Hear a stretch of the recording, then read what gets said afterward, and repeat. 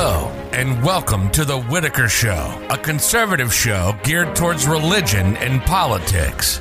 Thank you for tuning in.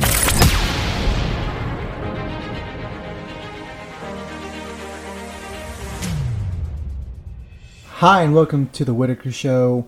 This is the episode about biblical contentions as part of the Proving God series.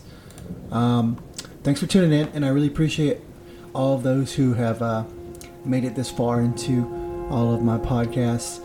Whether people listen to this segment or not, my goal is to bring the Word of God to people through podcasts and to hopefully begin a culture of discussing the Bible instead of just thumping people with it, as we've all seen. People can question the Bible, and as Christians, we should do so every day. The difference is that when we call upon the Holy Spirit to help our understanding, this gives us a unique perspective that someone might not have gotten had they been just trying to do it themselves. Because the Holy Spirit is our link to God. It is God, and it dwells inside of all of us. So when I say that we should question it, I don't mean that we should spend every day trying to poke holes in the Bible. But it's going to be kind of hard to defend the Bible if we don't learn more about it, as well as what each argument is against it as well, right? So let's go ahead and dive in. God's Word is very difficult to understand by those who do not believe in Him. And by very difficult, it could be almost impossible, right? Our human minds are vastly intelligent. We can comprehend a lot of stuff, but it's very, very difficult to understand the eternal Word of God without having the Holy Spirit to guide us. But choosing Christ opens up all of heaven to you. It's not guaranteed that you'll have an easy life, right? Because people always say, well, once you got saved, did your life get immeasurably easier? No. But God is with you through all of it, making you stronger. Look, He saved your soul. His Son died for you. You pass through those hardships. You collect faith. You bring others with you, adding their souls to heaven, and you gain so much more, right? So though you may not have an easier life, knowing that the God of the universe is on your side and that He's with you through all the struggles, and that each struggle you go through not only makes you stronger, but benefits the whole kingdom of God as a whole. I mean, to me, that's worth it. To me, that's more than worth all the struggles that we go through. Because hardships are a glory to God. The blind man in the Word wasn't blind due to some sin perpetuated by him or by his parents, right? Because that's what everyone asked him. They're like, what sin did this man or did his parents commit that caused him to be born blind? But he was blind so that God's glory could be exemplified through that hardship, right?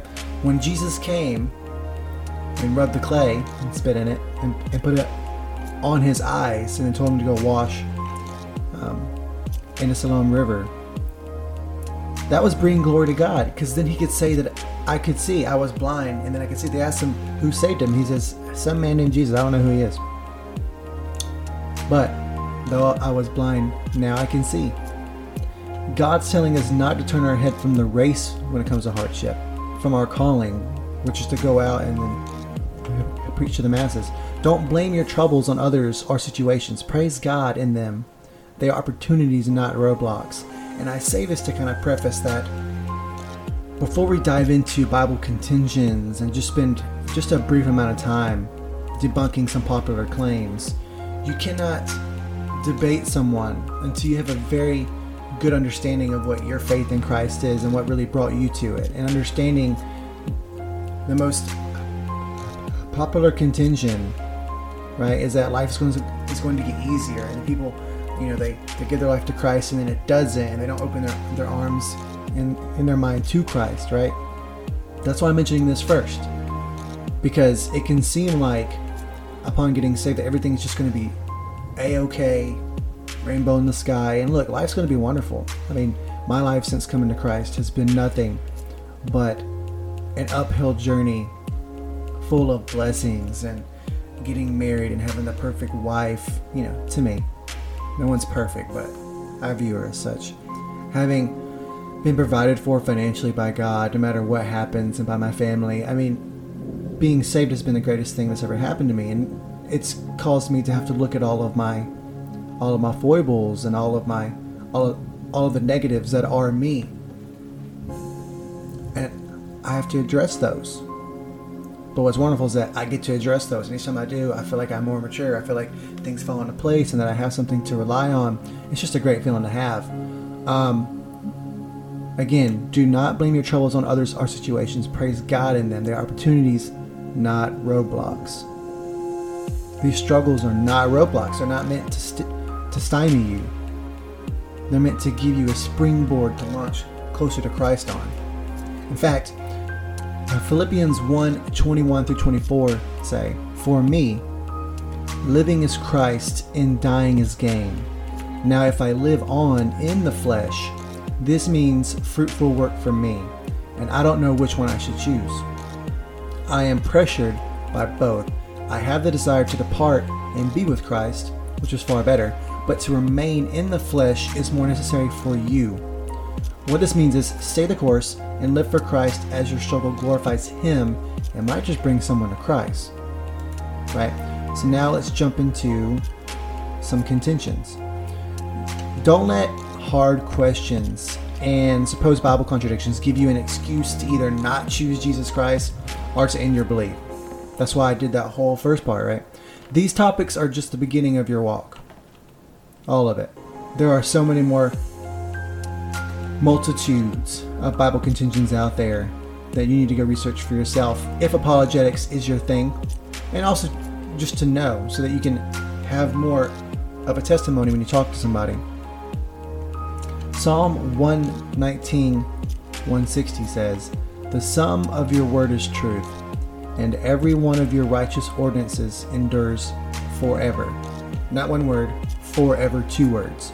God's word is infallible and is to be viewed in full as well as individually so that one cannot take one part out of context. People will often do that. They'll fight a semantic war with you saying, well, this one verse says so-and-so and it didn't coincide with this, right? And they'll just pick and choose the individual words, as I mentioned coming up. Don't get into a semantic war with somebody. Don't be afraid to pause and look up in the word the answer to what you're trying to look at. Playing a debate to someone else's rules will almost always equal in you losing the debate. And I'm not saying we should go out there and be debating everyone. The Holy Spirit can reach someone no matter if you debate them or not. What's cool and what's different about normal life versus a spiritual life is that you don't have to be perfect or to have all the answers in order to talk to somebody about Jesus Christ. You can just say whatever the Holy Spirit prompts you to say, and that'll be enough, because it's God who's going to save them, not you. You're not God. God can do it. Let God do it. So, for instance, people speak of Leviticus 11:13-20, where God mentions flying creatures not to consume. The contention is that God mentioned bats as birds, whereas now we know that they're actually mammals. And so some say, well, the Bible can't be true because that guy messed it up. Bats aren't birds. They're mammals. So therefore your word is now fallible. Well, this is where it's important to look at the word that's being used. The Hebrew word mentioned in the passage spelled out is O-W-P-H. I guess you'd say that Alf. I have no idea. Which could be bird, but more accurately means has a wing. So when you look at that verse, and then he mentions locusts and bats and all that kind of stuff, he means creatures that have a wing. If this is taken into account, there is no contention. Right? Moses mentions in Leviticus 11:20-23 that insects have 4 legs. Another issue with contradictions is that we must consider language and its study as part of the Bible. What is meant now in English was not always so. In fact, the word replenish, as used in Genesis 1:28, be fruitful and multiply and replenish the earth and subdue it, meant at the time of the King James writing in 1611 to fill completely, and not what we think of today as fill up due to having as much before. That's a key. Like, replenish didn't have the same meaning. The whole RE part of replenish didn't mean what we associate today, to refill, and such words like that. Leviticus 11:20 through 23 is an example of this. Moses is using and this is a very hard word to pronounce, colloquialism. A colloquial just means that speech is everyday and casual. Like, that flip he did was the bomb. That doesn't literally mean what it sounds like, right? He didn't have a bomb strapped to him while doing the flip. When Moses says that insects have 4 legs, and he's talking about all the 4-legged creatures not to consume and such, he's being colloquial. It speaks to the time, and it's timeless. I mean, it's still applicable to us today. Just because someone uses a colloquialism doesn't mean that the word is then meant for a different audience, and therefore it's not timeless. That's another contention that I would encourage everyone to go look up. It's how to combat people talking about how it's meant for a different time period or for a different people. No, it's universal. Let me make a crucial point. If you can accept that Christ rose from the dead as attested in Corinthians and Mark, then this will be the foundation of your faith. If you cannot accept this, proving the Bible to you isn't impossible, but it'll start a trail where no answer will satisfy you. I talked to a guy the other day who was subscribing to a naturalist approach, combining elements of believing in ancient Egypt and worshiping the sun god Ra. Not that he really worshipped the sun god Ra, or that he really believed that ancient Egypt was the penultimate civilization. He believed in natural energy, the universe, all this kind of stuff. His arguments always stemmed back to science and man-made ideas and semantics, and he can never understand the fact that faith is what makes Christianity so amazing. Faith. It is by faith that we subsist. Let me give you biblical examples. Hebrews 11:6 states, "And without faith it is impossible to please him. For whoever would draw near to God must believe that he exists and that he rewards those who seek him." Ephesians 2:8 through 9 says, "For by grace you have been saved through faith, and this is not your own doing. It is a gift of God, not a result of works, so that no one may boast." Basically saying that faith is what we live on. You can't directly see God. You can see the world around you, the natural world, which in my opinion and in many other opinions justifies the fact that God's real, the fact that life is complex, and that there's no way that we could come from nothing. There has to have been something that we come from. Faith is the cornerstone. Just like when you take a step each time you walk, you have faith that the ground will support you. You have faith that your body will keep moving no matter how mindlessly it is that you walk. Especially those who try to chew gum and walk. They have faith that they can keep chewing the gum and walking without smacking into a wall. Faith is the cornerstone to human existence, period. The corollary of 2 Corinthians and Proverbs is another really good contention we need to talk about. We can see a theme here, one that I find myself repeating often unintentionally to anyone that I debate on religion. 2 Corinthians 5:7 details how we walk by faith and not by sight. This is helped by a proverb that states, "Trust in the Lord with all your heart and do not lean on your own understanding. In all your ways acknowledge him, and he will make straight your paths." This is the hardest thing to grasp. As mentioned earlier with the person that I talked to about universal energy and ancient Egypt, he had done all this research, right? And that science disproved this, or science states this, and even man-made language details this.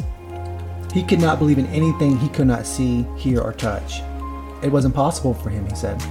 I told him there is no way for me to find common ground on this part of the debate, as I believe dogmatically that the Bible is infallible and that God's word is true. That's just how it is. I have faith that the Bible is true, and that though it was written by men, it was God breathed. God inspired it, God had it organized, and he got it to us They're always translations. They're all of them. It's still God's Word. And what's great is that I have the Holy Spirit to help me understand it. I don't have to just rely on, man-made ideas. I can rely on the Holy Spirit to tell me the truth of the Word that I'm reading at the time. Okay. Our disconnect between talking to this guy and trying to find common ground was that he refused to contemplate the idea of faith in things unseen. Inwardly, I chuckled as he acknowledged the existence of the wind, which you cannot see. I'm sure he would comment that you can see the wind's effects, in which case I would smile with love and say, well, I can see the effects of God in everyday life. The Bible says in Romans 1:19 through 20, what may be known of God is manifest in them, for God has shown it to them. For since the creation of the world, his invisible attributes are clearly seen, being understood by the things that are made, even his eternal power and Godhead, so that they are without excuse. The natural world proves Jesus Christ. Proves God, proves the Word. Because our foundation is not just these facts that I'm mentioning, but our foundation is that Jesus rose from the dead. If you can believe in that, you can believe in anything. The fact that our universe is so complex and that something can't come from nothing, and that we as human beings are so complex, there's no way a random chance just happened to create us as the only sentient being on this earth. The only being capable of creating and of having a mind and having intelligence. No other creature compares to it. And have all these things that happen naturally just happen randomly? What's the meaning in life at that point? I'd say there is no meaning in life in that point. God provides the meaning in life that lets us continue forward each day. Because of the belief in Jesus Christ, we have meaning. We have a reason to keep going. If you wake up in the morning and your first consolation is that, well, I'm still breathing. I still get to go to work. Here are my kids. I'm still making money. That's not enough. In a universe that random, that's only just there because it's there, to me doesn't seem much of a reason to keep going. Especially once you consider that what happens when you die is all the stuff that you just did for nothing. To me, that's not enough. That can't be enough, and God intended it to be so much more. We leave a legacy as we live, bringing others to Christ, creating podcasts to talk about Jesus, talking to your kids about going to heaven, about the eternal values of the Bible, that not only talk about heaven, but talk about how to live your life right now. These things provide meaning, and they provide a stamp that you can make on the entire world every day. Every single day. So let's wind down a little bit. My first premise to accepting proof of God's existence lies in accepting his son rose from the dead. Let me give you a quote from a non-Christian philosopher named Antony Flew. The evidence for the resurrection is better than for claimed miracles in any other religion. It's outstandingly different in quality and quantity, unquote. You can do your own searches around the web and from prominent secular and non-secular scientists as well as philosophers about whether or not the resurrection happened. The point is, the journey begins once you accept this premise. What we all need is a map. Maps provide clear mental models of the terrain we must navigate. The Word of God is our map. We just need to dive into it. Please go out there, look up the archaeological evidence for Jesus, look up prominent articles, find dissenting opinions, and engage in them. Look at this stuff. Look at the evidence for the world only being 6,000 years old. About how the flood could provide a vast amount of fossils as we see them now, and that it doesn't take millions of years. Look into different particles that prove the 6,000 year theory. There are so many topics out there, and then tie it all back to the Word. At the end of the day, we should preach the Word, not just scientific facts. God and the Bible proves itself. It doesn't contradict itself. There's an explanation for all that stuff. Not excuses, but explanations. And then once you have that foundation of relying on the Word, that's when you can start diving into the extra facts. I know for me, when I came to Christ, I viewed everything literally. I wanted to know the exact facts. I didn't want there to be any contentions that couldn't be easily researched. So, when God when God came to me, gloriously came to me, and showed me his eternal life, it wasn't through facts. His Spirit just overwhelmed me. And now I try to use facts when I talk to people with my literal mind. But what's great is that I can turn off the literal and just rely on faith. But what's even better, right? Not better as in faith being trumped, but the fact that God uses that strength for everybody. God allows me to look at facts, and this even more bolsters my faith and allows me to continue on, because I just love the data and the facts. But the fact that we have data and facts on our side should give everyone a reason to praise God this morning. That not only can we just read the Word and that be enough, because Jesus is enough, the Word is enough, but you can go out there and find tons of supporting evidence for all of our claims. That's how powerful God is. Even science serves him. Look, thanks for listening, and don't forget to share God's love as well as this podcast with others if you liked it. Have a blessed day, and again, thank you for listening to the show.